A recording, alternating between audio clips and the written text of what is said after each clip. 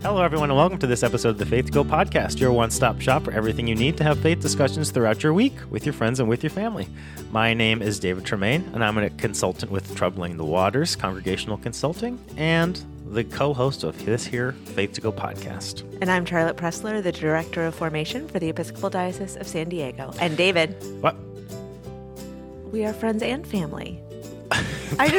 I just had that moment while we were doing the introduction to the podcast. I was like, me, you, and Greg, we are our friends and family. This is so true. Are you trying to do a non sequitur like Jesus is doing? Maybe. Is that where we haven't read the gospel yet, Yeah. So this is foreshadowing. Okay, but would you expound for the people what exactly you are talking about? Well, it's, the Faith to Go podcast is so that people can talk about the gospel with their friends and with their families. I see. And we're just talking about the gospel with and our we are friends and family. Yes. I see. And the listeners are our podcast family too. That's true. Mm-hmm. So true. Welcome to this gospel discussion for October 29th, this upcoming Sunday. Proper 25 in Year A. That's the Revised Common Lectionary Year, everybody. It's not just the Episcopalians. It's all the people that use the Revised Common Lectionary, which is a lot of traditions. And we're so thankful that you are joining us for this gospel discussion. David, as it is us today for this episode, I am wondering if you could share with the listeners a place where you've seen God in the last week and a half. And David, it can be a consolation or a desolation. That's good, because all I've got is desolations. That's not true. There's obviously a mix of consolations and desolations. Because literally the only thing I can think of is how hard it was to get out of the house this morning. Mm-hmm. That was a real desolation. It's such a challenge because our oldest son, George, is 5 years old, and he's in kindergarten. And, the transition from preschool to kindergarten is enormous because everything becomes so structured so fast. And we used to be able to drop him off in preschool anytime after 7:30 in the morning and before whenever. It doesn't matter when you get there. But we have to have him there in his line to go into his class at 7:50 a.m., which to me is early. I don't think it's early to you because you wake up at 3:30 in the morning every day. Correct. But to me, yes, it's early. And the thing is, the hard thing is that it's early for him, And so we're going into his room at 6:45 to wake him out of a deep sleep to go to school, and he's 5 years old, So it's there's something that is frustrating me about the fact that we even have to do that in the first place. He's frustrated that he has to do it at all in the second place. And then just to try to get the momentum to get out the door after that, even though we have 45 minutes to do it, is it feels so hard. Mm-hmm. And some days are okay. A lot of days are really hard. And there's 1 or 2 days so far that have been great. It is just such a desolation. It is so hard to feel God's presence.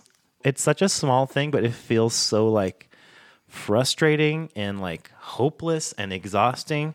Where Mary Lynn and I get back from walking him to school, we come back, it's 8:10, and that's pretty much all the energy I have for the day has been used up in the first hour and 40 minutes of the day, because it was just everything is a struggle. Getting people to eat any food, getting my children to eat food, getting them to put the clothes on, getting them out the door, getting them to share the random Frankenstein pillow that we got at the Goodwill the other day. It's we have to have 2 of every single thing, because if we have 1 of it, there's going to be a fight about who's going to have it. Mm-hmm. And just navigating being a parent is just so exhausting. And I just love my children so much, and they exhaust me to no end. And it's just so hard because I get to the end of every day and I'm was I a good parent today? I don't even know. I felt like I was in survival mode for 24 hours. And it's I don't know how else it can be. And I also know that that's not always true. Like we have wonderful, beautiful moments and I connect with them and I love them and I'm around a lot. You know, I'm like the house spouse. I love that role. And it's also just like so exhausting, you know? And so it's hard to feel God's presence in those moments because it's so much like questioning of myself. Like, am I just doing this wrong? Like, is it really as hard or am I making it hard or is it just hard to have a 5-year-old and a 2.5-year-old? I think it's hard to have a 5.5 and a 2-year-old. Correct. I think so. Yes. I think the consolation in it is that I experience that moment of like other parents sharing that it's also hard. And that makes it feel hopeful. Yes. You know? Like if everybody is frustrated and tired and they're all doing their best, maybe it's not that didn't do a good job today. It's just a hard season of life and like a big change. And so we're all just working through that together. So in these big transitions, it's just like such a desolation. It's been like a few months, but it's really hard. It's been a really hard transition. And Georgie like is doing overall so good, but just those that 45 minutes in the morning after we wake up is like, man, just so frustrating and hard. So. Well, and I think that there's something so beautiful in the vulnerability of that because like it can feel isolating. Parenting in general is isolating and filled with shame that we put on ourselves. Self-imposed. Yes. I know. But also like there is a perceived shame from other people, whether it is real or not real, but it does feel sometimes as though like the world is shaming you when you have young children. Yeah. And setting you up to be shamed. That it's not as lonely if we can all just name the fact that it's hard sometimes. And that can sometimes feel like whining, but it's not. It's just truth telling. And the gospel calls us to that, by the way, you know, in case you were wondering where God was in it, that vulnerability and that sharing of lived experiences creates space for people to be their real and true selves. And sometimes our real and true selves are messy and sometimes days don't go well. And sometimes it doesn't feel like God is present. And oh my goodness, do I feel seen when you talk? Yeah. And the internal voice is the most critical of all the voices in the world. Like, and it's like so complicated and dynamic because it's so wrapped up in my own experience of my father, my own experience of my parents, my own frustrations and challenges with my dad, like not wanting to do so many of the things he did and being so scared that I'm gonna, because it's just so easy to do that, you know? Just like generational trauma just keeps going. It's like the easiest thing to just slip into. It's like the default. And so it also takes so much energy to do something different. And I think that's hard as well. It's hard to have perspective in it, you know. Well, and I just want to say thank you for sharing your God setting. You're welcome. Thank you for asking. Thank you for forcing me to do that. I came up with the segment like 6 years ago, so it's really my fault. Anyway, well, we would always love to hear from you all about any of your God sightings or not sightings, any consolations or desolations from your week. We'd also love to hear any of your questions or comments or stories from your week of faith discussion and reflection. You can email us, faith2go@edsc.org. You can contact us through Instagram @faith2go, direct message, tag us, follow us. You can find all those links to get in contact with us in the description for the episode. So scroll on down, click those links, and let us know what's going on. We're now going to get to the reading for this upcoming Sunday, October 29th. Again, proper 25 in year A. Charlotte's going to read the gospel. I'll have a little bit of context, and then we'll each have a point. The reading is Matthew 22, verses 34 to 46. When the Pharisees heard that he had silenced the Sadducees, they gathered together, and one of them, a lawyer, asked him a question to test him. "Teacher, which commandment in the law is the greatest?" He said to him, "You shall love the Lord your God with all your heart and with all your soul and with all your mind. This is the greatest and first commandment, and a second is like it. You shall love your neighbor as yourself. On these two commandments hang all the law and the prophets." Now while the Pharisees were gathered together, Jesus asked them this question, "What do you think of the Messiah? Whose son is he?" They said to him, "The son of David." He said to them, "How is it then that David by the Spirit calls him Lord, saying, 'The Lord said to my Lord, sit at my right hand until I put your enemies under your feet'? If David thus calls him Lord, how can he be his son?" No one was able to give him an answer, nor from that day did anyone dare to ask him any more questions. All right. Wow. Charlotte throwing some subtle shade at lawyers out there. I couldn't So we help it. apologize No, on behalf let me- of the podcast. No, all let me the tell you the lawyers. backstory, David. Ann Bridgers, who was the rector at Christ Church Coronado for Yeah. a while Uh-huh. and an awesome human being, her husband, Dixon, also an awesome human being, was a lawyer. Uh-huh. And so whenever she read this section, she always read it with that tone and looked at Dixon. I see. It's a callback. Christ Church Coronado It's lore. a moment of delight like for it. me. Great. Yes. All we've done is since last week is skip one section, an interaction that Jesus has with some Sadducees. Jesus is really hitting all the groups Yes. in his time in Jerusalem. He's talking to chief priests. He's talking to elders. He's talking to Pharisees. He's talking to Sadducees. He's talking to disciples of Pharisees. He's talking to Herodians. Everybody's getting their shot in at Jesus. And he is deflecting, pushing back. Look at that. I did some hand motions there. You missed it, but you could probably I tell. didn't miss from it, my... though. No, you did. We're coming to the end of Jesus's debate section of the gospel, because he's going to transition into chapter 23 into a bunch of woes, and woe to the Pharisees, and woe to you, and Jerusalem, Jerusalem, the city that kills the prophets, and things like that. So that's going to be the next part. And then it feels like we're like imminently close to Jesus's arrest, but there's still a bunch of stuff that happens, because then there's a bunch of parables and stuff and more teaching things. So we're still a few chapters away from Jesus's ultimate arrest, though the kind of seeds of that have been sown here in these last few weeks in this chapter, where the Sadducees and the Pharisees decide we got to get rid of this guy. Like, this was the last straw. This whole thing in the temple and the pushing against us and questioning our power and things like that. So that's where we are. The end of chapter 22. The end of this section, which you can tell because it says, and they didn't ask him any more questions after that. Jesus drops the mic and walks away. Every parent's goal. That's right. Never happens in real life. I guess you just have to ask the most random esoteric question of all time, and then they'll stop Maybe. asking you things. Anyway, that's where we are. And Charlotte has the first point. I do.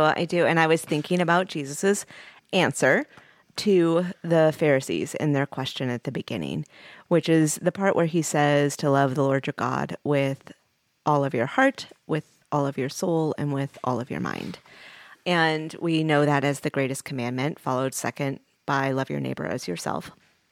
And I was thinking about this because, like, as you and I were talking, David, as we were prepping the podcast today, my heart's heavy.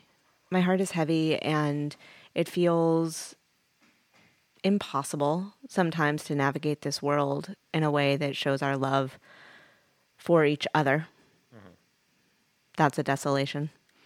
It's just something that I've been wrestling with a lot, and I was thinking about this greatest commandment and that call to love God with all of our heart, with all of our mind, and all of our soul, and what that looks like.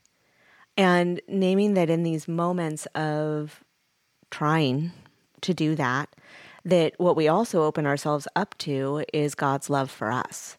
And God always loves us, right? Like it is not a question of being worthy of it or earning it or inviting it. God always loves us.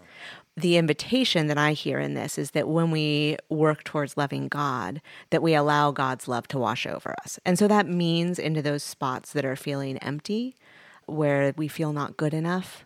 And it also means allowing God's love to wash over the parts that feel broken and the parts that feel as though we are angry, we are frustrated, we are sad, we are all of those words that we are disgruntled, hearkening back to a couple of weeks ago. But disgruntled in this instance, to me, it feels like too mild of a word, that there are parts of us that ache. They ache with anger and frustration and the drama. Mm-hmm. Oh, I'm so tired of the drama. And like just that invitation of trying to love God through all of our brokenness, all of our frustration, And that naming that when we are actively trying to do this, to love God with all of our heart, with all of our mind, and with all of our soul, that then we are inviting God's love to coat those pieces of us, that we are allowing maybe some of the edges to be softened. And not softened in a way that doesn't call us to action, because then we get immediately after this second statement, which is to love our neighbor as ourselves. And sometimes that is really hard. And sometimes our neighbors are the most frustrating people in the world, and we don't think we have it within us. But I think that where I'm landing in all of that is, again, just that reminder of that I have to try. And that maybe I'm better equipped to do it when I have allowed God's love to coat those areas of me. And I don't know that that's helpful, because the world feels desolate right now. Like when you were talking about your desolations, when your God sighting earlier, I'm like, everywhere I turn feels filled with desolation these days, and that the consolations that I take, I have to remind myself to notice them. It is, in the companionship of friends and family. It is in the simple pleasures that we derive. Although there is a side story to be told about what happened to my garden today. Tomato hornworms. I'm just telling you. Oh, the caterpillars? Yes. With the horns on them? Yes. Those things are crazy. I know. Yeah. But in the course of the last 2 days, 6 of them took out my San Marzano tomato plant, which had 30 tomatoes on it. Unbelievable. And then I thought I had rid myself of the pestilence. Yep. And this morning... And then God sent locusts. It does feel that way. No, yeah. I do not think these are of God. I was not smited in this. This was not a plague placed upon me. Took out my eggplant and my peppers. It sounds like honestly, it sounds like a plague. I'm just listening to what you're saying. It sounds like a plague. So, but just naming that, like this place where I look for my consolation, right? Yeah. Like my time in my garden in the morning, that even that was filled with desolation today. Right. And I'm not saying that to be like, oh, woe is me. But just naming the fact that sometimes when the world is hard, that it is hard to find those consolations. It is hard to find the space to look beyond our own pain and suffering into the needs of the world, especially when the needs of the world are loud, which right now they are for sure. But maybe that what the invitation in all of this is that when we try to love God with all of our heart, mind, and soul, that is the opening that allows us to be filled with God's love too. So nice. My point is about the second part of the reading. I am thinking about this idea of like, this is a weird way to end this section to me. Because Jesus has been talking about so many things that are like, there's just some sort of clarity at least about how they connect to life. How they like have some sort of resonance in this kind of universal way.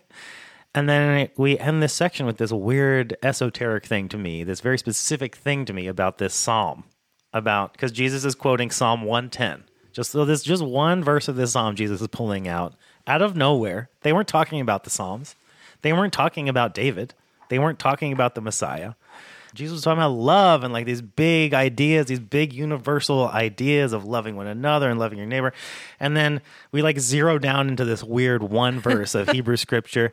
And it's like, okay, so yeah, you got us, Jesus, like on this technicality thing, And so I don't know, it's just such a weird place to end this whole section to me. But then I'm thinking about that idea of like, Jesus' movement from this big general idea, this big universal idea about love down to this one little idea about the messiahship and sonship of David or whatever.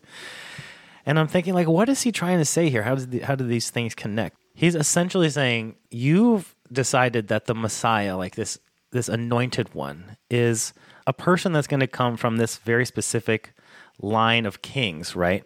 That we have a genealogy tracing down to a person that we can trace back to David. And we can tell that this is even important to the gospel writers because they include David in the lineage of Jesus, right? So it's important that Jesus is the son of David. At the same time, Jesus is like, you've created a scenario where that's so particular that it has to be this one person from this one lineage, this one group of people.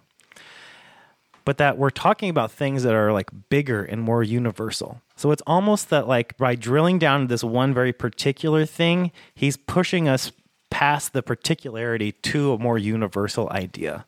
Because he's saying, instead of just thinking about it as like a person in this lineage of humans, the Messiah is the son, not of David, of a king, but the son of God, right? And that like just by pushing on that idea, Jesus is like, open your mind to the possibility of things beyond your small, particular way of thinking. Like, there's so much, like, I almost wonder, like, if they stop asking him questions because they're just like, their minds are blown by this idea, you know? Like, they've based so much of their concepts of, like, their own place in the world and their ideas of salvation and their expectations for the future on this idea that Jesus is then going in and, like, blowing up, you know? And that happens to us, I think, sometimes at least, but, like, someone points out an idea or we have what we might call an aha moment, but this is like a really big aha moment. This is like the mind-blowing emoji, you know, where like they just can't, they're like brains short circuit because they can't compute this idea that like Jesus is doing like a whole paradigm shift for them, where he's asking them to contemplate the idea that God's love expands to all people instead of just them. And that is really hard. Right? That's a really hard idea for the people in power to cope with, because it means that you got to make decisions. I'm like a broken record. You've got to make decisions based on loving people rather than on the salvation of yourself and your little group of people, you know? And back to your point then, it's like if we are making decisions based on loving people, the world could really look different than if we get bogged down in the particularity of what we think the world is supposed to be. And like to be able to be open to new possibilities rather than holding on so tightly to our expectations of how things are supposed to be. Holding on so tightly to how we've been told to think. And being open to wonder. And Jesus is so good about that because he's always inviting people to wonder and curiosity, you know? And so part of loving God and loving one another is this openness to wonder, the openness to have our minds changed, the openness to have the top of our heads blown off like a little volcano. And like new ideas can happen then. New ways of being can emerge if we can move beyond our small sense of self, our small sense of superiority, our small sense of personal salvation to something more communal and universal and bigger than us. That can include a whole bunch of different people from a whole bunch of different places, from a whole bunch of different walks of life and different ways of thinking, and that they can all be included in this world instead of everyone having to be exactly the same or just being for one group of people over another. And every group in the history of the world has had this issue. You know, is that we believe it's really particularly about us. It's about our country. It's about our little tribe of people. It's about our friends. It's about our family. It's about our religious tradition. It's about our church or diocese or, you know, whatever. But it's so much more than that. That's what Jesus is asking, is like to help everyone realize that God is bigger than their small idea of God. And so they've had this very small idea of God. And so like by drilling down into this one very small verse with this leads to this big idea, this big change. And so I think it's also about like the power of our scriptures and our traditions, that like if we can just like hold up this one thing and look at it from a slightly different angle, then things can change in us, you know, like we can have a new way of thinking about the world. So David, as you were talking about that though, I realized something is that right here at the end, we get, nor from that day did anyone dare ask him any more questions. And I've often heard that with like a gotcha type of way, right? Like that they didn't dare to ask him any more questions. But I'm wondering, based on your point, if like this was so mind-blowing, what would it have looked like if they had dared, as in they had been brave enough to ask asking the next question? Yeah, maybe that's why he goes right into woes, you know, because he wanted to keep the conversation going. Yeah. You know, and like That's a great point, because then we have to ask ourselves, how are we going to respond in those mind-blown moments? Right. Are we going to stop and go away and plot to kill that person, in big and small ways? Yes, please don't do that. But at least in metaphorically then be shut down to further conversation, to decide that person is the enemy. Yeah. And then we put our brain back together in exactly the same way it was before. Or are we brave enough, like you said? Do we dare to continue to let the thread unravel? Yeah. Because it needs to. Mm-hmm. Like you said, the world is a desolation, it feels like, because it's so bound up in these kind of personal ideas of whatever, of ideologies and ways that are so destructive, But it's because we've lost the sense of universal wellness, that it is possible for everyone to love and to exist and to thrive and to be together. And it's okay to be different and to have different ways of being, and to share things. And it's just so hard to make decisions with those things in mind. But that's what Jesus is always calling us to do. That's right. To recap our points, point number 1 was Charlotte's about loving God and loving our neighbor, and how things could be different in the world if we were really living into that call and the challenge of that call. And then mine was the second one, thinking about this weird ending to this section, and Jesus's invitation to broaden our ideas, to broaden our understanding, to think beyond just our small ideas of salvation, of chosenness, of messiahship, to something bigger than ourselves. So, having heard those 2 points, we'd love to hear what your point would have been on the episode this week. You can email us, or you can get in touch with us on Instagram. We'd also love to hear any of your questions or comments or stories from your week of faith discussion and reflection, any of your God sightings, anything about your ministry context you'd like to share, anything you're excited about. We'd love to hear from you.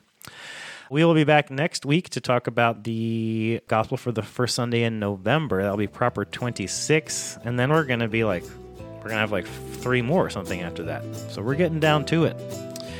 Until then, we say goodbye. Goodbye, everybody. We did it.